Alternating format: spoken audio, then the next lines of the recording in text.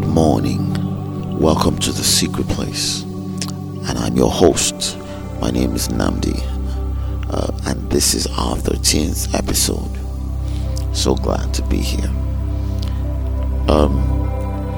As we begin, I want us to begin to worship God. Just give Him praise. We can't worship Him enough. We can't praise Him enough for His goodness and His mercies. The psalmist says, His mercies endures forever and ever and ever. Hallelujah. His mercies, they endure forever. Father, we exalt you. We worship your holy name. We exalt your name. We thank you. We are grateful for life. We are grateful. We are grateful for your mercies. We are grateful, Lord. Hallelujah. We are grateful for your protection. We're grateful.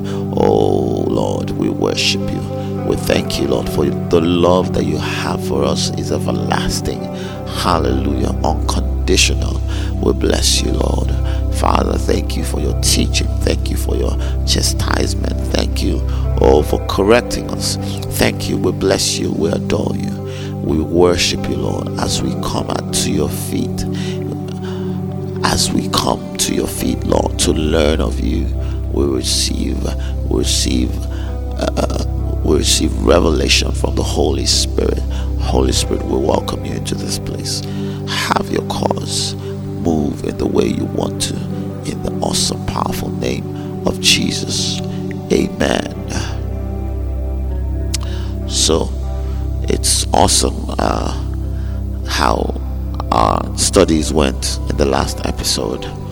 And I've been meditating about these things. I want you to know that the more you come to God's presence, you never remain the same.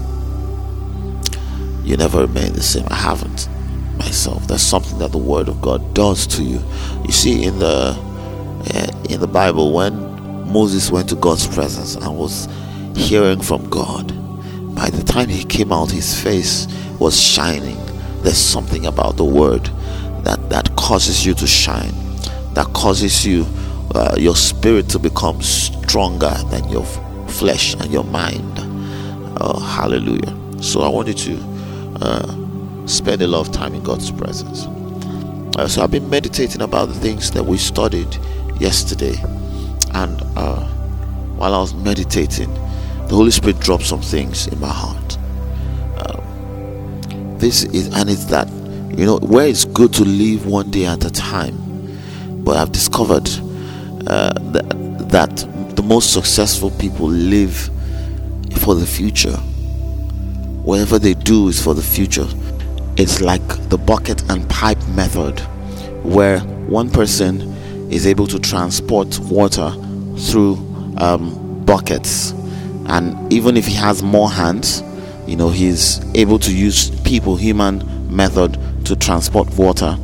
But the other person is busy building a piping system, and in the end he's going to be able to transport more water with less efforts.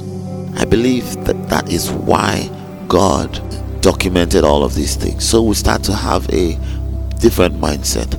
Whenever you see someone, always think generations, because that's how God sees us. When God made Adam, He didn't look at him as the one person, and the reason He made that mistake was because He never saw Himself as a generation. Whenever you see a person, think generations to come. Whatever happens to this person affects the generations, and with that understanding, and that's why they cursed. When you think about a person and you want to speak a word, whatever you say, transcends down to the generations of the person. So it changed my mindset. When your child does something to you, you remember that it's not just that child that you're speaking to his life, but you're speaking to everyone that comes after that person. So that with that understanding, you never ever allow yourself, no matter how angry you are, to curse. So they didn't know that, but we have the documentation to correct our mindset. Another thing I meditated on what the Holy Spirit spoke in my heart was about the father of Abraham. Terah was on his way to the land of promise, not even knowing, not hearing anything, but there's an inclination. Because we established yesterday that God seeks to get a family. He seeks to get families. He wants to bless families. He wants to have families. Terah already had the inclination. God had put it in his heart, in his DNA. Well, we're going to Canaan. We're going to go to Canaan. We're leaving this this place of the Chaldeans. We're going to Canaan. However, he was on his way. He saw somewhere that looked like, oh, there's a mountain. The people who stay on the mountain they are protected. So he decided to stay there and dwell there. Have you noticed sometimes that you decide to, let me just rest a bit? I'm talking in the house, and before you know it, you have rested for the whole day. Sometimes you say, okay, I'll continue this project, or I'll continue this thing, and you discover that 6 months have gone. Sometimes more than 6 months. You see years have gone. So it's important that when you start something, especially the fact that this thing comes from, it's an inclination from inside of you, and I believe it's the Holy Spirit, and you see that it's something that is good, that will create a future for you and your generations to come. It's important to keep going, even if you see convenient things around you. I discovered that this life is filled with distractions. There's so many things that will make you want to settle, but your eyes should be fixed on the major thing that's in your heart. There's nothing good that comes conveniently. Nothing good. So my word to you by the Holy Spirit is this: do not take a break. Do not rest. Just keep going until you get to where you're going to.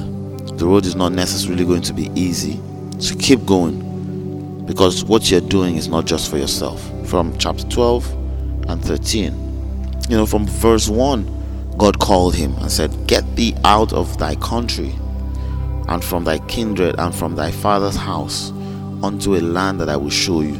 Do not get comfortable with where you are. You see, great success is never a communal thing. It's a personal thing. So don't think family. Don't get stuck with family. Don't get stuck with friendships, because where you're going to is unique. So you need to step out. Do not get attached. Only get attached to what God is showing you to do. Only get attached to what God is saying you should do. You can only be a blessing after you have achieved that.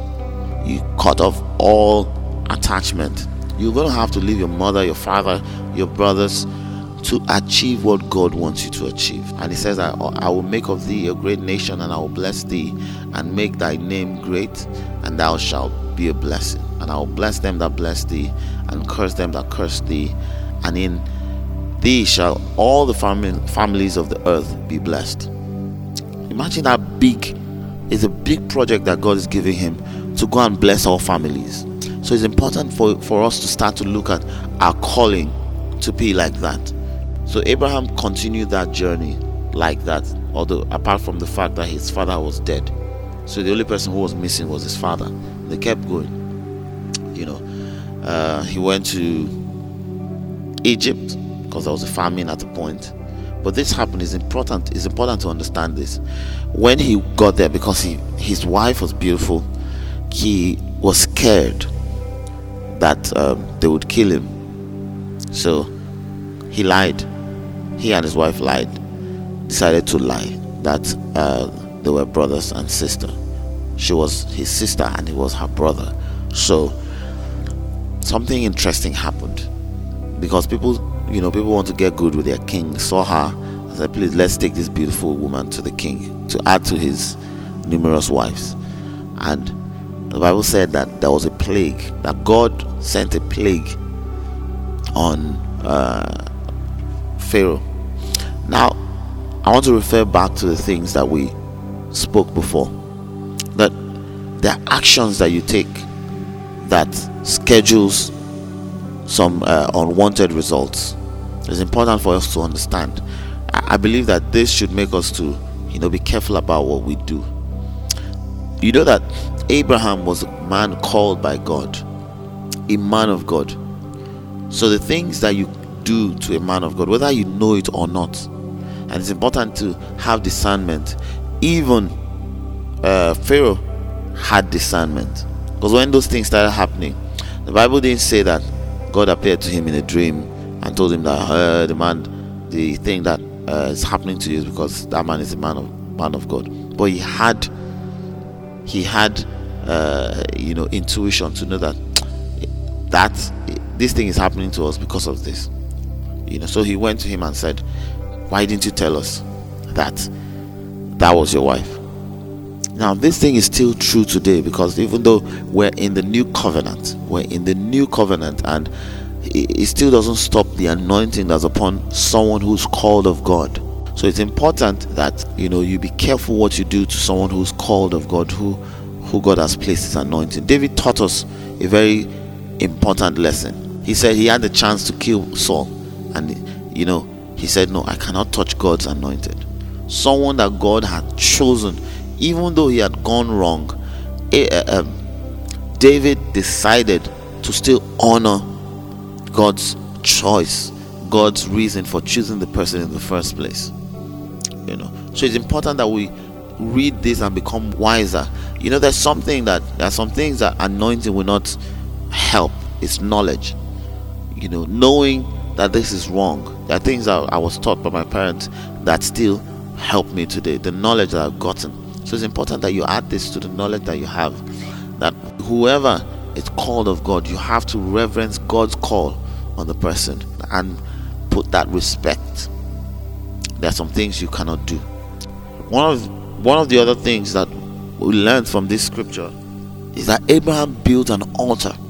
Abraham built an altar to God. You know what an altar is?